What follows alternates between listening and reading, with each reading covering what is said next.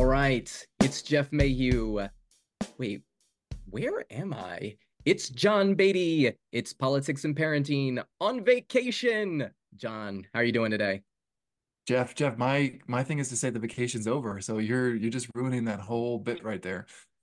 Hey, look, if I'm gonna run a political campaign and get you through on January 18th as the winner, okay, I need a little time with my wife before I don't see her for the next 6 months, you know? Oh man, that's what I've been thinking. Like it's a sprint until June 18th, not January 18th, but it's a What? sprint, and we gotta, I was at after church today. We had a pancake breakfast, and I was just collecting signatures, and it's good, like, to get that progress. It's a nice measurable goal to get against. It actually makes a difference, and it's no, I'll let you take a week off, no problem. Yeah, well, don't worry. I brought Are you lots. still reading? Oh my gosh. Look, I got like all my binders and my notes. I brought all my work with me. Don't worry. But just not having the kids around it or giving time with my wife and time that she loves to sleep. Look, my wife loves her sleep. That's part of the thing we're going on vacation is just so she can sleep in. I still only sleep 4 or 5 hours a night. So I got plenty of time to do work and then I get to let her sleep and I'm like the good husband because I'm just like out of the way, right? And then Hmm. when she wakes up, we go do whatever and I get credit for being on vacation like a normal person. So I'm There you excited. go. I, So she's not going to hold against you when we have a special guest tonight. Is that what you're saying? she wasn't terribly thrilled that I scheduled this way, but Well, she's to, very to be comfortable. fair, I'll take all the credit and blame credit and blame. I scheduled this one, so Well, it's not on you. we scheduled it before I booked the vacation. Like, it's nobody's fault. My wife is just of the mindset of like, well, just cancel it. And I'm like, nah, I don't really want to cancel it. I really want to do this episode because I'm so excited to talk to this person. Um, Speaking of, Tim Carney's on the show today. Did you know that, John? I did. Let's get going. All right. On our show today, we have a special guest, Tim Carney. He is a columnist at the Washington Examiner. He's a fellow at AEI, and he's got a new book coming out, Family Unfriendly. It is out on March 18th, and you can actually pre-order it today. Tim, thanks for joining the show with us. Hey, thanks for having me, guys. It's a pleasure. So So Tim, I hear you're a T-ball coach. How do you balance your family and T-ball practice? So T-ball, as you might imagine, is not the most high-skilled sport that people play. If we get the kids to run the bases in the right order by the end of the season, that's an accomplishment.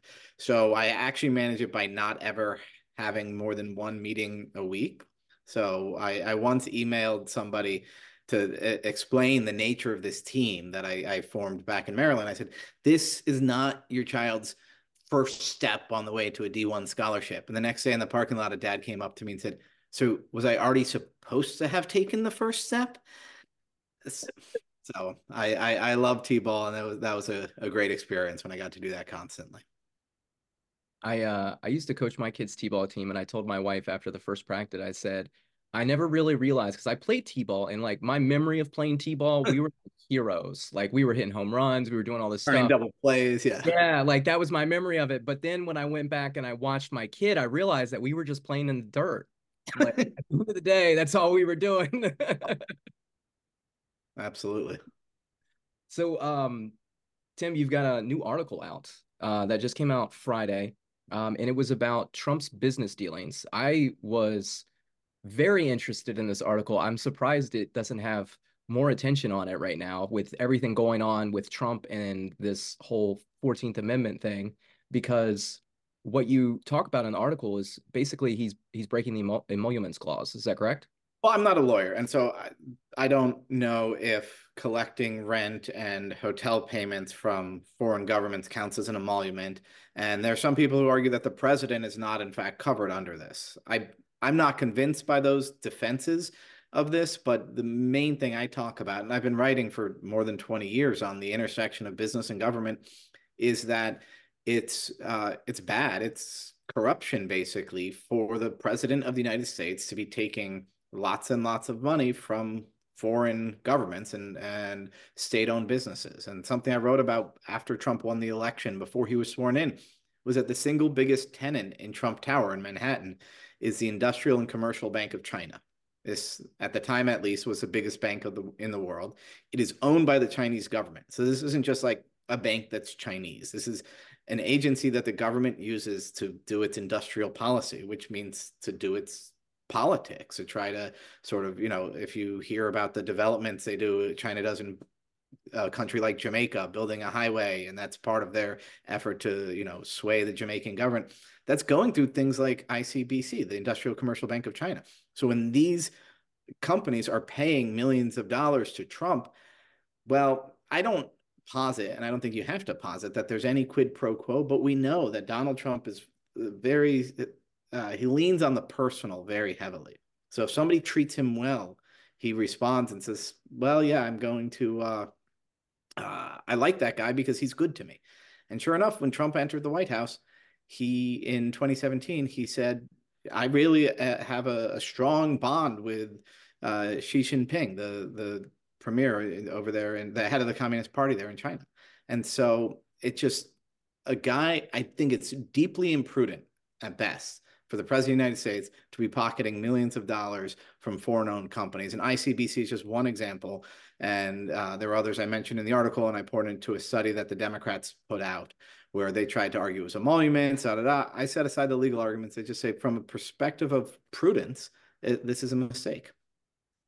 But if you look at the policies of the Trump administration, you could say that towards the end of it, and I guess, you point out towards the beginning, but towards the end of it, he did seem very kind of hawkish on China. And like he actually put, I think, the chip ban in place, Yep. some of those changes and stuff. Do you think there was something where maybe they weren't paying enough to his hotels in order to that? Or was it more just like a policy change, realizing like actually he has to kind of to set aside all of that if it is true, what's kind of laid out where he was getting money from the Chinese and has actually like represent the American people and think about the American people's interests? I don't think he ever thought of the money he was getting as a bribe or a quid for another quo. But again, you could imagine all sorts of reasons. I mean, you were kind of half jokingly saying, oh, were they not paying the rent on time? But all sorts of reasons why being in a business arrangement with ICBC or having the Malaysian government go ahead and they, spend tens of hundreds of thousands at his hotels, why that would be a problem in any way that you could imagine. I mean, one of the things I point out is that we know that some of these people were expecting something in return. So that's bad, even if Trump never considered doing something in return. If the Malaysian government is expecting something in return, that throws off the diplomacy. So, I mean, I thought when it came to foreign policy, actually, that's where I thought Trump was the best foreign policy president we've had since Reagan. I thought he was very sensible, despite the fact that he often said nice things about dictators. The way he actually governed, he didn't get us into any stupid wars. He was harsh on China in an appropriate manner by the end of the term.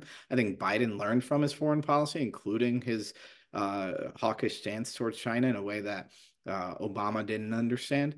So I will praise Trump's foreign policy, but it's just so complicating and so imprudent to be pocketing foreign money like that.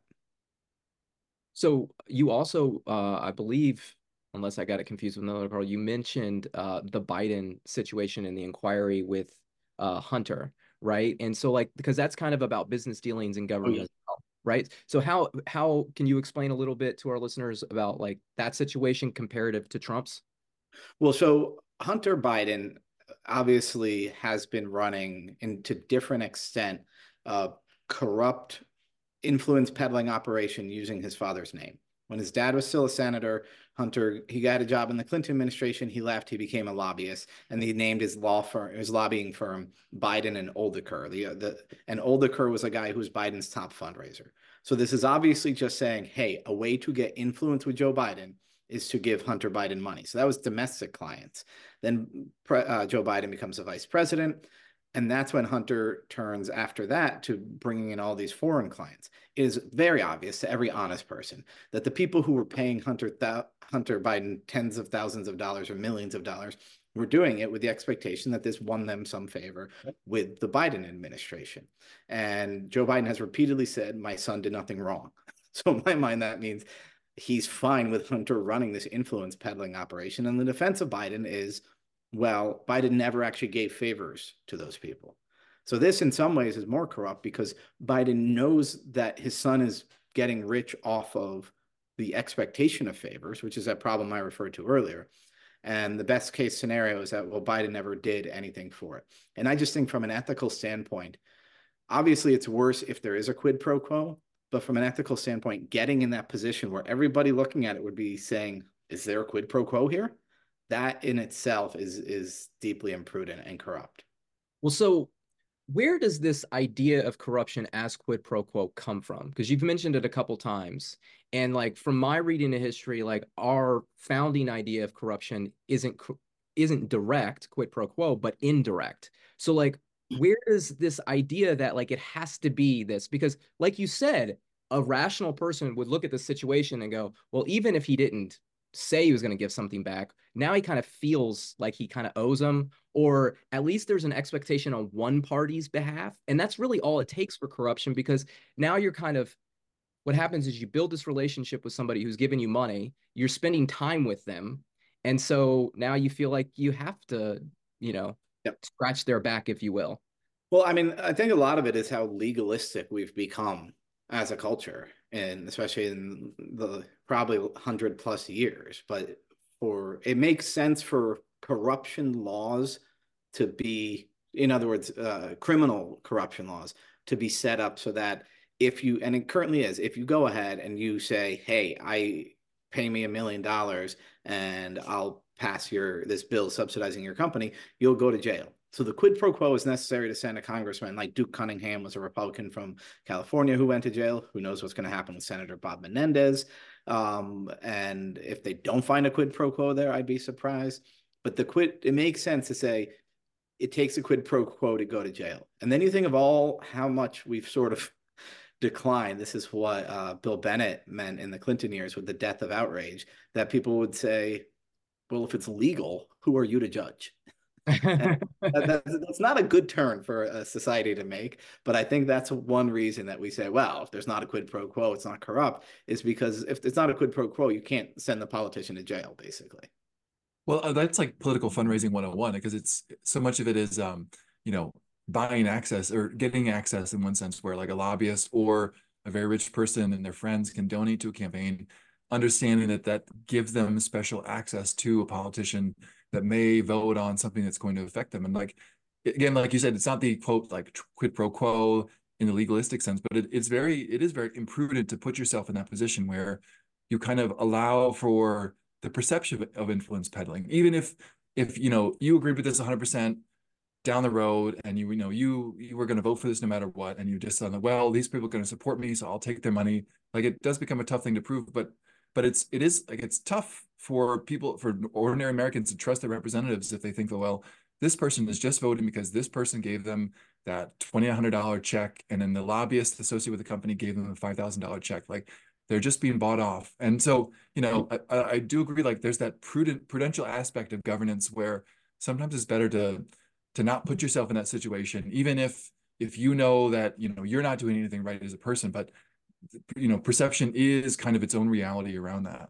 And I think of that as a journalist too, as far as just credibility, where I mean, so I've been a speaker for the Federalist Society for over 10 years. And when they get attacked in ways that I think are dishonest, I always want to defend them. And then I think I would ethically have to say, Tim Carney has been a Federalist Society speaker for over 10 years. I've gotten, $10,000 to $12,000 all told over that decade from them. But still, I would put that in the article. And then somebody reading it would be like, of course you're defending that.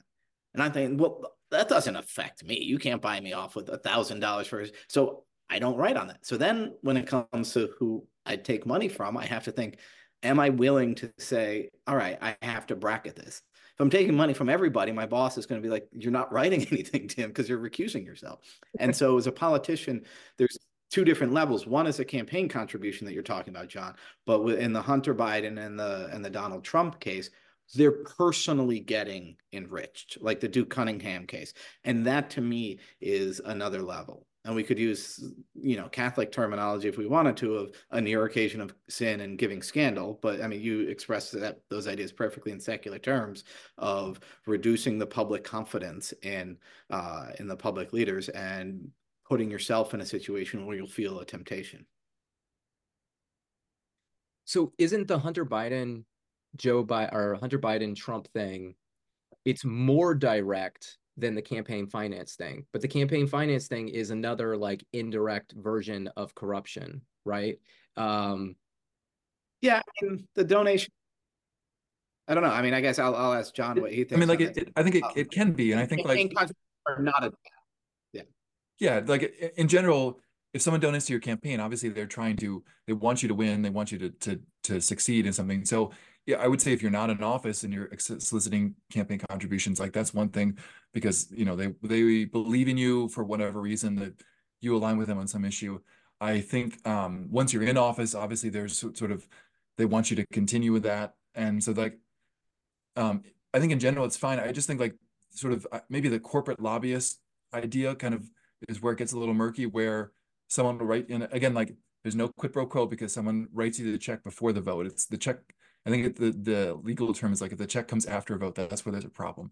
And so like the lobbyists they'll just write checks hoping to get access to get influence where they can explain their position and maybe get some kind of changes, maybe not. I think like there's a lot of sort of a gambling aspect to it where they just say like I just want my foot in the door where I can talk to the representative because I represent a big lobby of bankers maybe or farmers maybe, and I want the representative before they vote on this to know what their vote's going to do. And so like there's no quid pro quo in that sense, but I think just from the sort of the populist aspect, the normal person, the what is it, Joe the plumber that's sitting on Main Street with his suffering business, hoping that he can maybe get some kind of meeting with his representative while his business is suffering. He looks at that and he says, well, people are just buying access. And I think again, like there's no illegality in terms of collecting a donation from a lobbyist, but it gives that perception that the person representing you is kind of out of touch and not listening to the people in their district. They're listening to the people that live in DC and can grace their hallway whenever they want. Absolutely. And one of the ironies is that one of the campaign finance bills laws on the federal level, it limits the size of the donation to what is it now, $3,000 in the general and 3,000 in the primary, something like that, an individual can give. And so what's sprung up after McCain-Feingold and, well, not even McCain-Feingold, in response to some of these things, was something called the bundler, which is somebody who can go out and get 50 of these donations in a week. So who's going to have access to lots of people who can cut a $3,000 check and want the ear of a congressman? That's going to be a lobbyist. And so the lobbyist throws a party and calls all his clients and says, all of you guys come with your $3,000 checks. And then the congressman or the candidate goes and spends a couple hours at the townhouse on Capitol Hill and rakes in all those checks. And again, it's the access. That's where he's got all the people slapping him on the back and being like, these pharmacy benefit manager or whatever the obscure issue of the day is. And so the irony is that the attempts to regulate the campaign finance often undermine themselves. Right. And again, like it's not the same as someone putting you on a board and then giving you $1 million just to like sit there with the hope that if they need you, you can call your father or your your whatever relation you have in government to help them with whatever their international situation is. They can hopefully you can fix it. So like I think like that's the nut of it. Like it's so different in that case where it's American citizens trying to affect an election in one sense, and trying to work within the rules, whatever that is, and then someone absolutely circumventing that by finding this consulting company that they have where their name matches the name of someone else with a lot of position, and then sort of selling that name, and again like maybe not actually having an influence, and that's kind of its own fraud in this. You're either defrauding your clients or you're defrauding the American people. Yep. Well, a lot of people think that if you're like against campaign finance, you're like against money in politics. But like as you mentioned, the fixes for campaign finance has actually kind of created more problems than they've solved. And so, like John and I talked a few weeks ago on the podcast, and my idea is raise the limits, right? Mm. Allow individuals to donate more to campaigns. And what you do is you cut out that middleman of the business transaction essentially. And so you're actually it's going to be more representative of the people. You're going to know where the money's coming from for the candidate, because it's not going to be traveling through all these PAC systems where it's kind of hard to follow. If you're an individual citizen and you're trying to figure out like who's donating, like go through the financial, Yeah. Rekiewicz forms.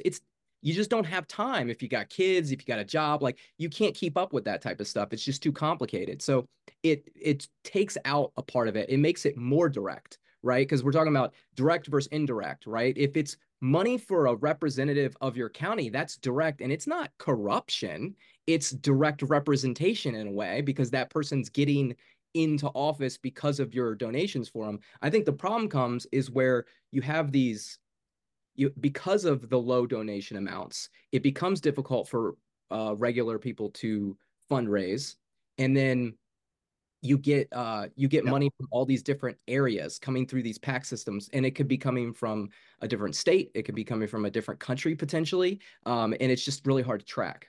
There's more democratic accountability if you're getting a check from a millionaire. I remember one of the first races I was covering was in Iowa, Western Iowa, and I'm from New York City, and I had moved to DC. So my knowledge of rural America in 2002 was approximately zero. And I was working for Bob Novak, great political journalist, and he's like, you need to, try to predict who's going to win each of these Republican primaries and these open races and Democratic primaries. And so in this Western Iowa, forgetting the name of the guy, but there's one guy who seemed like this guy is a clear favorite. He's the county Republican chairman. He's obviously got tons of money on hand, huge name recognition. And I called around, and people among the really knowledgeable sources said, "Oh no, that guy, that the guy you think is a front runner, I think he's done." I said, "Why?" He said, "Well, see where so much of his money is coming from. It's from a very controversial hog farmer." As a New Yorker, I didn't know what those words meant. What made a hog farm controversial? And the guy I was talking to was like, "Oh man, you've never smelled one." So apparently, and it ended up sinking the candidate. That he was getting so much money that when on the state level he had gotten giant checks from this hog farmer, and when he tried to move up to Congress, that sunk him. So there was democratic accountability. If there's a hog farmer who's funding you so that he doesn't have to make the county not stink, well, that's going to hurt you. And I think, again, that sort of thing allows for more democratic accountability than everybody raising their money from lobbyist bundlers, yada, yada. Absolutely. So, Tim, you've got a new book coming out. I'd love to talk to you about it. I'm excited to read it. One of our things, we're politics and parenting. We're always kind of talking about family and like how does family integrate into government, and how much should government think about family when it's Mm-hmm. about its rules and regulations, because at the core the family is like it's the core structure of like building out a strong government and building out a strong society and a strong union, if you will. So tell us about your endeavor here. So my wife and I, we have 6 kids, and I've been a political journalist for 25 years, and I get to travel around the country and talk to people. And so it's one of the things that I've spent the last few years, whether it's in Iowa or Miami or California or Israel even, and talking to people about family. Do you have kids? Why don't you have kids? Why do you think the birth rate is falling? I mean, you guys have probably talked about this a lot on this show. We're at about 1.6, 1.7 babies per woman in the United States. That's better than Europe, but the replacement level is 2.1. And we were at about 2.1 right before the Great Recession. The recession happened, we recovered, the birth rate did not. And so in my mind, that reflects something sick about our society. Not that people are all choosing that they don't want babies. I think that's part of it. But if you look at the ideal family size in the US, it's actually gone up. When people are polled by Gallup, they say, oh, 2.7 is the ideal number of kids. And when you ask them, okay, but how many do you hope to have? It drops down a little, but it's still above 2.1. And then in the end, when they start having kids and they aren't married or whatever, and their life goes on, people say, okay, I'd settle for just about 1.9. And then they still have to settle even lower than that. So that to me reflects that something is wrong with our culture. My argument is that it is cultural, that we have a family unfriendly culture in a variety of ways. One, we talked about T-ball. Right now, the average parent thinks they have to send their kid off to some super travel sports complex and year-round training, and he's got to specialize at age 12. It makes it a slog. It eats up all your family time. A lot of parents think they have to helicopter. I used to live in Montgomery County where free-range parents would get arrested for letting their kids walk to the park. And so the helicopter mandates, the travel team trap are part of it. In the middle and later part of the books, I try to go a little deeper. I argue that it's the job of the culture to support parents.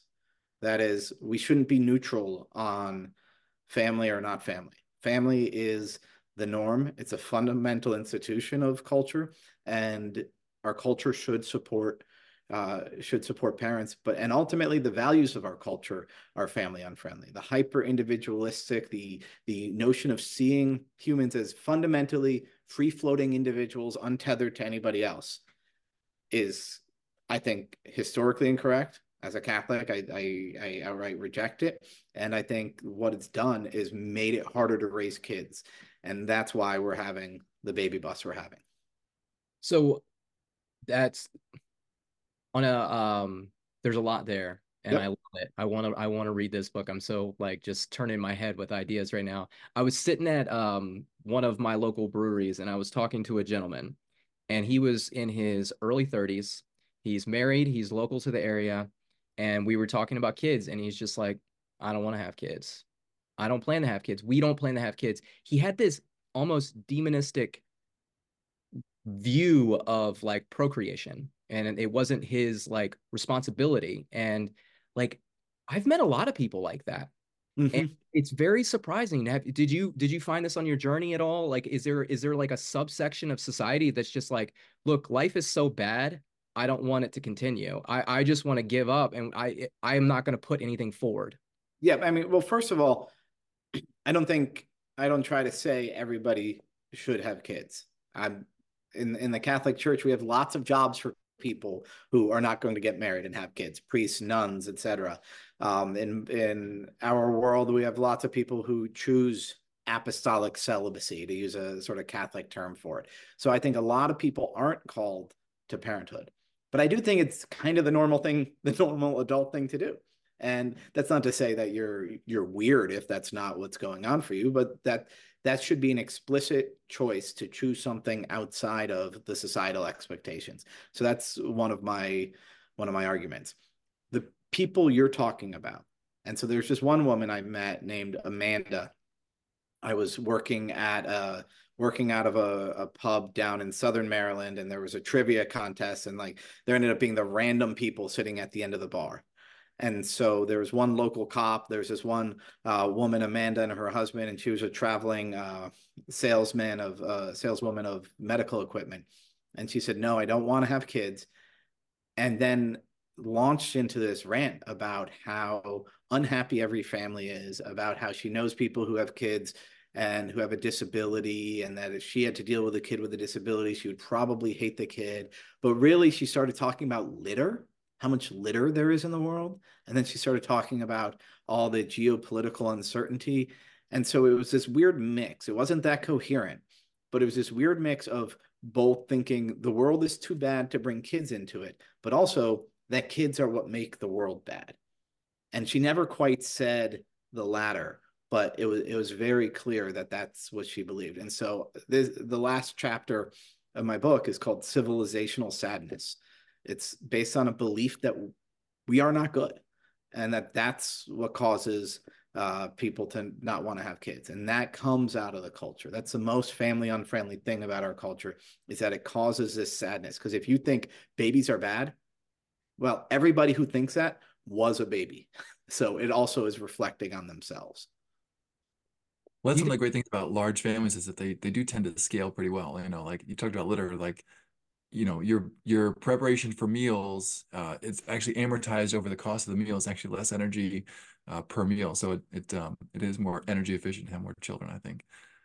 Yeah. But I think I've been following you on Twitter for a long time, and I don't know if you mentioned this or someone else in the same sphere, but kind of the idea of like actually car seats is one of those like weird things where it kind of is very anti-family in the sense that like a car seat is actually kind of wide and it doesn't really fit in a full seat. It actually expands into the seat. So if you have two children, you can kind of fit two car seats in the back of a sedan.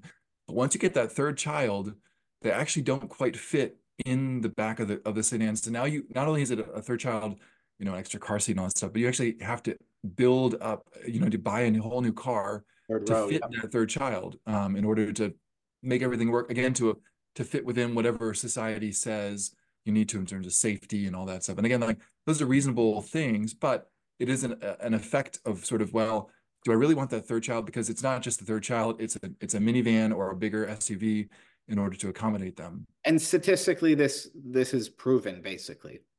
So the first two chapters of my book are on the travel team trap and the helicopter parenting. Chapter 3 of Family Unfriendly starts talking about the policy problems. And I cite this study that was called Car Seats as Contraception. And what they did, because there was not a federal car seat mandate, it rolled out state by state and it covered all 50 states eventually. They looked at how the birth rate dropped relative to these different states and tried to do the thing that statisticians do and control for different variables. And they found that the entirety of the drop off happened among married parents who did not go from their second to their third kid. So basically, it was people with sedans. People had a perfectly good Toyota Camry. And they're like, oh, come on. Am I going to have to buy a minivan because of this? And by the way, I'm pro minivan. For the first time, we don't have one now, but definitely when we had younger kids, those automatic sliding gates are incredibly valuable. But that's another case. And the people who wrote the study said they think it saves about 10 lives a year and it prevents a few hundred births every year. And so again, that's one of the many ways in which policy is family unfriendly. One of the big complaints I have in my small town in New York, there were sidewalks everywhere. In Montgomery County, where I used to live, Fairfax County, where I now live, it's hard. Like there's one route that my kids can take to get to the smoothie shop or the barber shop that mostly has sidewalks. To walk in the most direct route, you're asking your kids to get run over. My brother lives in Connecticut. He can almost hear the roar of the crowd from the field where his daughters play softball. There is no way they could walk there because the roads they would have to walk down are 50 miles an hour without much of a shoulder and no sidewalk. So they have to get a ride there. If your kids can run to their own softball game, you can let them play more sports. You can have more than two kids. And when we build our culture this way, so some of it really does have to do with policy choices. And again, I spend about 2 chapters on that. Do you think Oh. do you think that the policy choices have anything to do with like, I mean, from my perspective, I've only been in politics for like 3 or 4 years, but from a ground level, I don't see a lot of families, like family people in politics. It's a lot of single people, and it's long, hard work, especially going through the elections to getting like, I mean, John and I are doing it right now. Like, I didn't see my family as much as I wanted to this week. And it's going to be more difficult going forward. Like, just the nature of the beast to get into a position to create policy tends to shape somebody that has a little bit more freedom, if you will, and being single. And therefore, they're just not thinking about these things when they're writing policy. I think that not thinking about it is really a big part. I think there's very few things that I think are deliberately intentional, family unfriendly. I think for the most part, it's amazing to me as a journalist. I sometimes will read an article and I get to the end, I say, that writer and none of the editors even thought about children. There's always an article about how nobody should have a lawn because it takes so much water to water a lawn. First of all, like I never water my lawn. Come on. Second of all, lawns are where kids play wiffle ball and football. And if you said that to the author, they'd be like, "Oh yeah, well, fine, good point for families." How did you write 2,000 words and not even put in that half a sentence? And I think that happens with the political class. One of the things I just wrote about at the Examiner is the brand new financial aid forms for college. If you guys remember FAFSA, the free application for federal student aid, that we all filled out when we were applying to college. It was too many questions. They wanted to shorten it. Good idea. The new formula doesn't take into account how many kids you currently have in college. So it basically says, give us your income, give us your savings.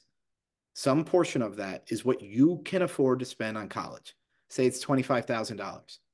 And then you say, okay, but I've got two kids in college. They say, okay, we're going to expect you to spend 25,000 on each. How do you expect me to spend $50,000 when you just said I can only afford 25? That is literally the law that, and Republicans and Democrats both passed it.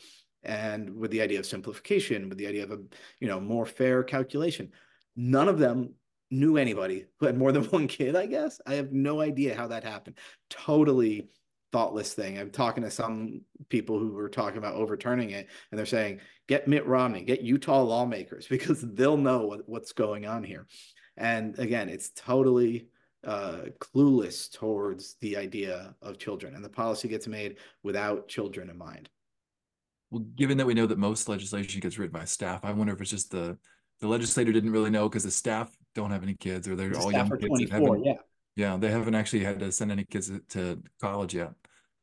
Well, as Ted Kennedy says, 95% of the nitty-gritty gets done by the staff. So, and that's another thing, like American people, like, who are you actually sending to office? Are you sending the person you elected to office, or are you sending the people they hire to office? So, what other issues do you see that are kind of family unfriendly? Like you're talking about the walks with sidewalks and things. That I was on the school board the past 4 years, and that was an issue that would come up where you've got to make kids walk to school, and there's just not the infrastructure. There's definitely some tricky spots where kids have to cross busy walkways in the dark where there's maybe like a barely a walkway, no sidewalks and stuff. But like, what are other issues that sort of seem to be that kind of fly under the radar and are kind of actually very sort of anti-family friendly? I mean, I emphasize the walkability a lot, because while I'm writing for a broad audience, it is something that I think a conservative audience, because I'm a conservative guy. Most of my readers are going to be conservative. I think they think walkability is some, hippie thing, or some liberal big city thing, or Park Slope, or they're anti-car and all of that. And just the freedom we had. I'm Generation X. The freedom we had as kids was liberating to our parents as well. And because we send our kids to our boys to a Catholic school that's across the river, most of the time, if they need to get to their friend's house, we need to drive them. And that's a pain for us. It makes their life a little less fun. It makes our life a little more busy. Thankfully, now we have a driver, my 17-year-old daughter, but that's only so liberating. For me, my parents I told them where I was going, and they knew my curfew was midnight. Or when I was 12, I got on the bike and I didn't know where I was going. And they said, when the streetlights turn on, you come home. And that sort of built environment where cars are made to go slower, where there's sidewalks, where there's cut through on long blocks, and that it's expected. Meanwhile, in Aspen Hill, a neighborhood in Montgomery County, that's where my Home Depot was, there's a middle school there, and the people at the middle school said there should be a sidewalk on this block. And everybody on that block said, no, I've got a great old spruce tree that you're going to chop down. And so it wasn't just that people were choosing trees over children. It's when a reporter asked one of these homeowners, what about the kids walking to school, or the kids walking to the Baskin Robbins there? The homeowner said, well, middle school kids shouldn't be walking alone. That just was like this dagger in my heart. Of course they should be. Parenting is about giving your kids the ability, giving them an environment that's safe enough that they can explore it on their own. Childhood is supposed to be expansive. Travel sports and a car-centered world both get in the way of an expansive childhood. I agree with the biking. Like I used to bike all the time growing up, like go to the library. I got really into origami one summer because of the books that were at the library. And I recently did a bike trip a couple years ago with a couple students, and like it was interesting to sort of see like they didn't actually have that sort of that sense of like danger where they gotta like be careful with what the cars are. Like they all had pretty nice bikes, but I just got the sense like they probably weren't riding them that much. It was more just like I gotta get this bike because my friends have this bike, and it's like the right brand, And they're actually very like brand focused about this, which is kind of upsetting. Or down the trip, Well, they just and didn't then like they didn't have the experience to do the bike, actually bike on roads. And then we were in DC where there's sidewalks and bike lanes and things, and they didn't have that awareness. yeah. And so kids walk to school much, much less than they did 2 generations ago. And the lack of walking is one problem. There are lots of other policy issues. I mean, one of the complaints I have where I live now is the Little League fields are totally off limits to kids when they're not playing Little League. Mhm. And my friend who's in the same hometown that we grew up in, I told her, I said, my favorite memory was from sports. I played varsity basketball and baseball. I love them. But my favorite memory was probably the pickup football games with my buddies, that, the rivalries that went on for a decade. And she said, yeah, my sons, they get in trouble if they play pickup football. Because so she's like, feels she has to put her kids in year-round baseball because otherwise they have nothing to do in the winter because they're not going to play tackle football. And if you're on the field without a permit, you get chased out. And that's one of, again, that's a local issue. But when we're talking about how policy is made by people without kids, you see how this becomes a vicious circle. Then you get a city council that doesn't have kids, doesn't see kids, doesn't think about kids. You get people who show up. This is happening in South Korea right now, where there's so few babies, and there's multiple articles recently by people talking about how all the coffee shops, the donut shops are becoming child free. Because when people aren't used to children, they at best forget about them, but often start to think, well, what are you doing here? This is weird. And so then whole neighborhoods get built up without children in mind. It's scary, honestly. Like that's a scary prospect of like a future that you could have little niche areas or groups that would just exclude I mean, what I tell my kid is like you're the next version of me, right? Like you're excluding your future. Whether you continue on or not, the species has to continue on. And so that's why public policy should be pro-child.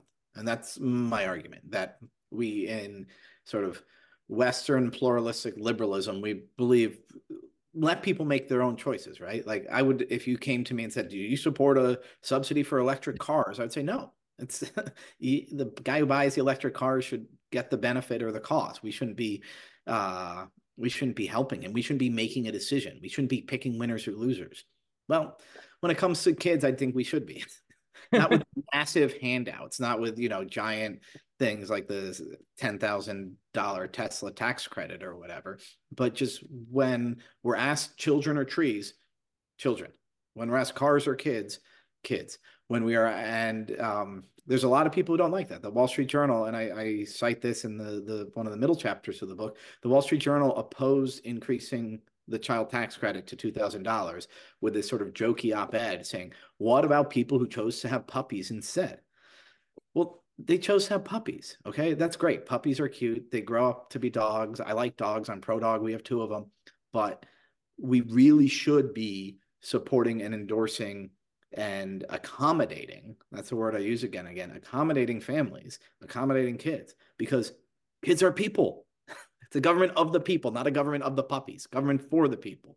And to have a public policy system that is future oriented is also sensible. And I mean, it's impossible to talk without sounding cheesy, but children are the future. I don't say that line in the book because it's too corny, but it's all 100% true. all I can think about is I'm a big fan of The Simpsons, and I can think about is Maud Flanders going, "Won't somebody please think of the children?" Yes. I should have made that the title of the book. Yes. uh, So um, do you have specific policy goals you might propose other than just like bringing this up of like we got to think again, like we got to think about the children, we got to think about like the future, or is this more just to get people thinking about this to realize like when a policy comes through, they should really be considering how it's going to affect families in the future, even if they don't have kids or their kids are in the horizon but not there yet. I definitely have specifics, more for local than federal government. But the main thing is right now we have a below replacement birth rate that is falling and is well below the ideal and the desired family size that people are saying. And so in that world, we really should have that lens when we're making policy of how can we support parents? How can we make it easier for young adults to get married and have kids? Because that's a shortcoming right now. I'm not saying in every culture, in every society, that would necessarily be true. If we had a birth rate of 4.0 and the ideal family size was 3.7, I wouldn't necessarily be making that point. But I really do think that has to be the lens. I talk about the child tax credit. I point out that the current $2,000 tax credit is just a fairness measure, that my household of eight, if I'm making the same income as like eight dudes who live next door and all drive Uber, without the tax credit, I'd be paying 3 times as much as them in taxes because of the way the standard deduction, et cetera, works,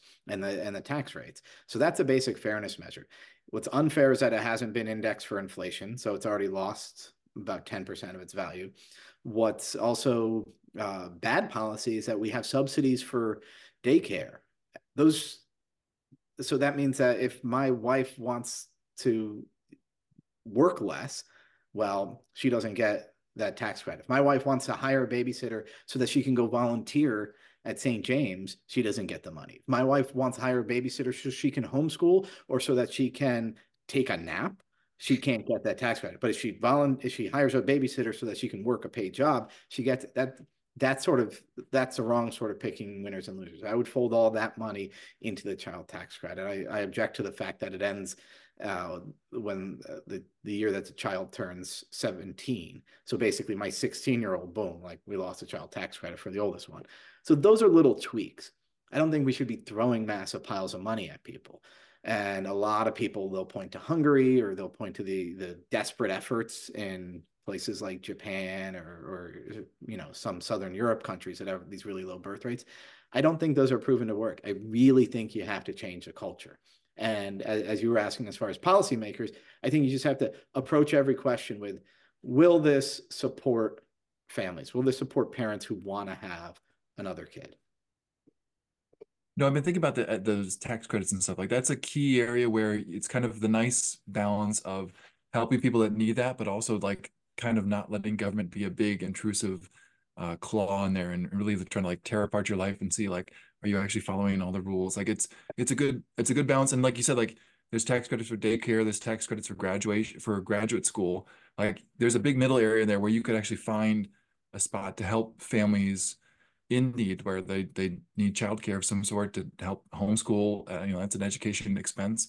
If they want to find a private school or something, like make that available where, we're already subsidizing public education. We're spending a lot of money on that.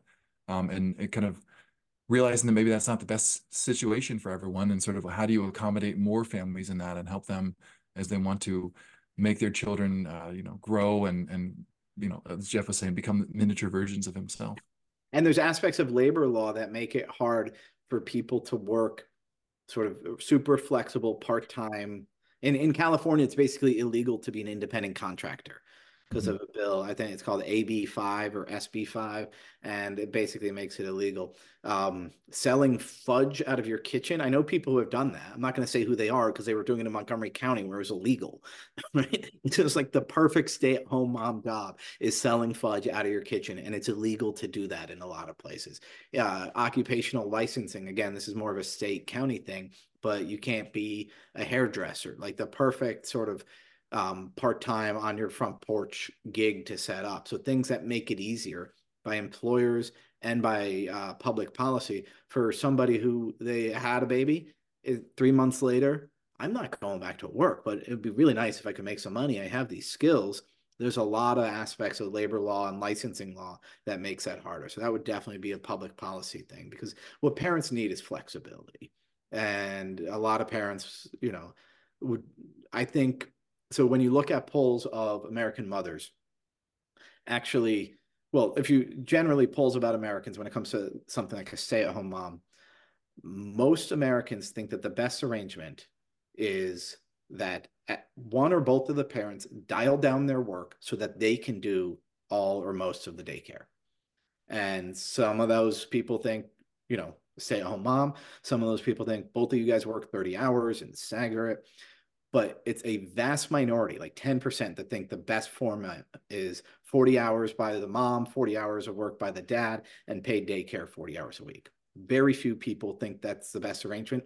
all of them happen to be op-ed writers for the Washington Post and the New York Times. That's the only idea that they consider. So, but basically, what most American mothers want is to be able to, when their children are not newborns, to and are off at school, to be able to work and be at home when the kids go out the door, and be at home at 3 o'clock when the kids come back in, or drop them off and pick them up. That's the optimal arrangement. That's made harder by corporate policy and by government policy. Why do you think that is? Well, there's a concept I always think of. The Albert J. Nock was this writer who talked about thinking or seeing like a state, that government and regulators, they really want everything to be simplified and to fit into a few categories. And I mean, children do this too, right? I'm not calling your kids statists or anything, but children will be like, well, is it winter or is it autumn on December 1st? And you're like, well, it kind of depends. You know, you got meteorological stuff. It's after Thanksgiving, but you know, it's not no, it's got to be one way or another. And that's the way our politicians and bureaucrats think. You're either full-time or you're part-time. To be something in between doesn't fit into their categories, and it freaks them out. And that's one of the reasons. And employers too have to do that. There's what I call new mom jobs. At a newspaper, there's some jobs that you have to be in the office every day. But on the opinion page at the Examiner where I work, there's this one woman, she got married. She's like, I want to have kids right away. So we made her be the editor for outside contributors, because you're dealing with those people by email anyway. If you respond to their email 12, 24 hours later, it's fine. What she couldn't do was make a meeting, call a bunch of sources, go out and do reporting, meet multiple deadlines every day at a certain time of day. What she could do is 20 hours of work a week, very well, at her own pace, either while the baby's napping or after she takes her nap. No, Yeah. that's good. I mean, like we have a similar situation in my house where I'm working full time, but my wife is an assistant to my mother, a small real estate business, and like that's a great opportunity for her to work a couple hours a week. It helps the family because it supplements my income, but then it gives her something like it's meaningful work for her to do, and it helps. And like I think that's very key that a lot of families could do, where you can find that sort of extra couple hours of work to help them make ends meet, especially as things get more expensive, but also to like find that kind of fulfillment, balance the family life. And like I do like it how you frame that. It's like sending your kids off to school in the morning and then being there when they come home. And like that is so key for kids as they grow and develop. Like they need parents throughout that time. Yeah, you mentioned like the kids and the way that the policymakers see it. It's either got to be like this or that, right? And it's funny, like I just, I'm a parent. I'm trying to teach my kids thing. I'm a poet. I wrote them a poem, right? And the first line is life is positive and negative, but it's not all or nothing, right? So there's different level. You can go up or down, you can go left or right, you can go back and forth, whatever. But like you're not trapped into that. You're not boxed into it, because we are very adaptable creatures, if you will. And like you said, parents need adaptability. We talked about with the kids and the like learning how to grow up and being able to have that freedom. They need adaptability, right? Like we need a system. And I think that's what our government is designed to do. It is a very adaptable governmental system, but we need it to be more adaptable.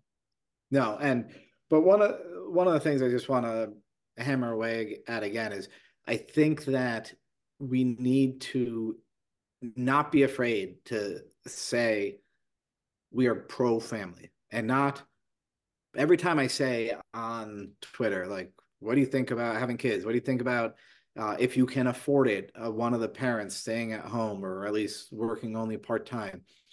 And the answers are always, and Twitter's its own weird world, but it's always, well, if you're into that, fine. But like, I'm not going to tell anybody else what to do. Yeah, I'm not going to tell anyone else what to do, but to say, you know what, having a stay-at-home parent is good.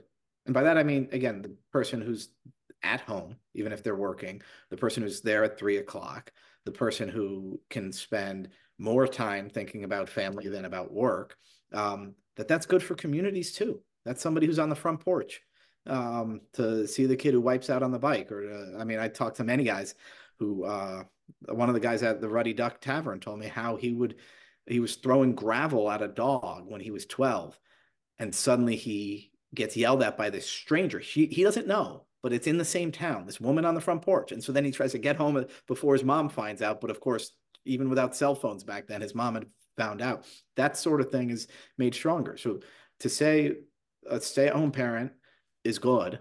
I mean, again, that's not going to be popular in the mainstream media, but most people agree with that. And to say, well, actually, when you grow up, getting married and having kids is sort of the standard thing to do. You are obviously free to choose what you want, but as a culture, we are going to build our culture around accommodating that lifestyle while being very tolerant of every other lifestyle. That's something that even that far, that, well, family's normal, but we're totally tolerant, that triggers people. And that's something we have to get over, because the absolute neutrality on these key questions, that leads to ultimately a family unfriendly culture. Tim, this has been fantastic. I can't wait to read the book. And you know, I read you regularly. I think John mentioned that he reads you regularly here, the Washington Examiner. All the time, all the time. I appreciate you coming on the podcast and talking to us. I'm not afraid to say that I'm pro family, and it, you know, since I've got into, like, I got into politics when Youngkin was running in 2021, right? And that's part of the thing that kind of drew me in, is this family aspect to government, as we talked about politics and parenting, right? Like, we're very pro family. I have a lot of kids. John's got a lot of kids. So I appreciate somebody out there writing about it. I just think it's so important. Thank you. And I had tons of fun writing about it. And it meant that at one point we actually did, I let my son try out for a travel baseball team because I thought he would get cut. Okay. That's why I let him try out. So then he made it. And the first winter practice, and this is how the book begins, or chapter one begins, the first winter practice indoors. I'm like, why? Kids don't need to practice baseball in January. What are we doing? It's this freezing cold night. I almost get in an accident. He comes back in the car. I say, how was it? He said, first thing coach said was, baseball isn't fun. Winning baseball is fun. So I got home. I said, okay, Katie, we made a mistake. A, we're never going to do this again. B, every bad thing that happens is fodder for my book. So there you go. Oh, that's funny. Well, thank you so much. Thanks for joining us, and you're welcome back anytime you got something juicy to talk about. Thank you. I'll look forward to it. Tim, thank you so much for being on the show. You know, this reminds me a little bit about your previous book that you wrote, Alienated America, that I had a chance to listen as an audiobook. And it's a lot of this of similar themes that I think we're working on, where it's sort of society is kind of changing in a bad way. And I think like you bring a lot of ideas in that Alienated America book about like how family structure is so important. And I really like the fact that this book is going to go more into how we can kind of build policies that are going to help families make things better as we go along. So it's I can't wait to read it when it comes out in March. Jeff, what do you think of it? I mean, I had a great time on the interview. I loved, obviously, I'm pro family. You know, everybody knows I'm pro family. I want more kids. I just can't afford them. And policies in my way, it turns out, according to Tim in this book. I'm excited to read it. And then I really enjoyed about his article. You know, the whole time, every time you guys were talking, all I could think about is Benjamin Franklin's snuff box, but I never actually said anything about it in the story. And I was just like, oh man, this is a great opportunity to tell the story about Benjamin Franklin's snuff box. And then I got sidetracked on something else. But we have to talk about that. The Benjamin Franklin snuff box is where our, like, idea of direct versus indirect corruption comes from. It was written into the Articles of Confederation. And when Benjamin Franklin came back from France, King Louis gave him this diamond encrusted snuff box. And he basically gave it to Congress and was like, I don't know what to do with this, because it was a gift after the fact, right? It was a gift of relationship. This is a normal thing that happens with governments. It's like how you build relationships, but it's like, well, is he going to expect something from you later? And also, is it going to soften the hearts of the people who've received the gift to want to do something for them later? And our Congress thought that this was probably a bad thing. Their idea of the emoluments clause was to restrict indirect corruption in the government because this has become a problem over time. It's a good, I remember that story. And I think that that's always been a problem with ambassadorships where they'll go overseas, they'll get special gifts. Again, like, because that's just kind of how businesses run overseas, where you're trying to build relationships, you're trying to smooth things over, and you give nice things. I'm thinking of like the Anderson House in DC, where Mr. Anderson was a diplomat at some point. And there's some of the things that he got on his journeys over, I think in Japan. And like that was the same kind of issue. Like, you know, who ultimately is trying to be influenced by these gifts. So it's important to remember like the where the money comes from and the fact again, I loved how we brought up prudence and like I'd like to talk about the four cardinal virtues because I think that's so key in a, prudence, justice, temperance, fortitude. But prudence is that aspect of like yes, it's not illegal, but maybe people are going to perceive it incorrectly. And it's something that I should think about. Sort of, like people like to bring up especially with Trump, like three-dimensional chess. Like, oh, you just don't understand these moves he's making because he's thinking like 4 or 5 turns ahead of you. And maybe he is, maybe he's not. But in that same sense, like maybe you should also be thinking like moves ahead of you. Like, is someone going to look at this move that was made and be like, that person is directly corrupted by something else that happened to him?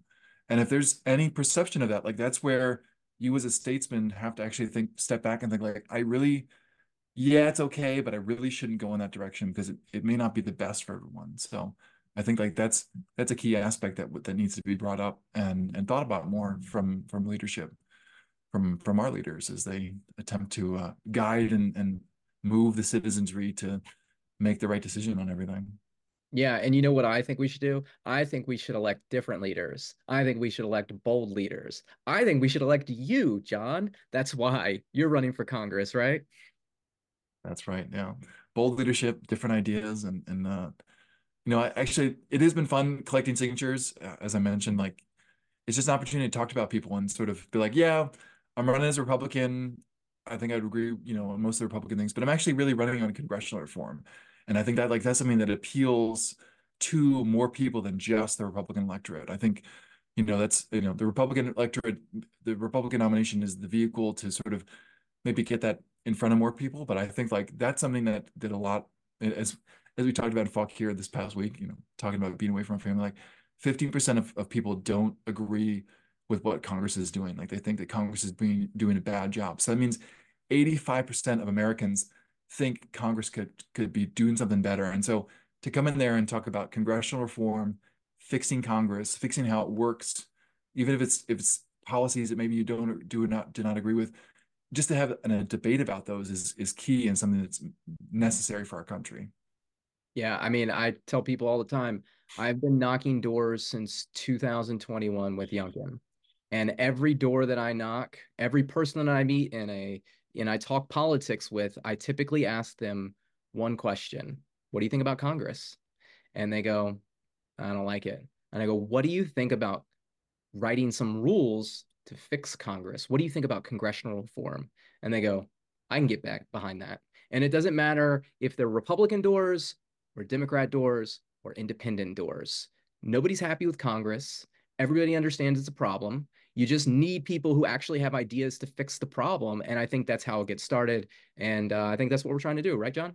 That's right. Absolutely. So again, thank you everyone for listening. Again, it's been nice to meet people on the campaign trail that listen to the podcast. So shout out to all you out there. We appreciate that. But again, you can listen and read our work on politicsandparenting.substack.com. Jeff's on Twitter at jmayhew28, and I'm on Twitter at Beatty4us. And I guess on Facebook and YouTube and Instagram as Beatty4us. So lots of things out there. And then my website is Beatty4.us. And I appreciate you guys seeing what we do. There's a hit we did on Fox News this past week. If you're interested in seeing leaders out there talking about crime and politics and all the things we can fix. So again, thank you for everyone. And with that, have a good night. Talk to you soon. Peace and love.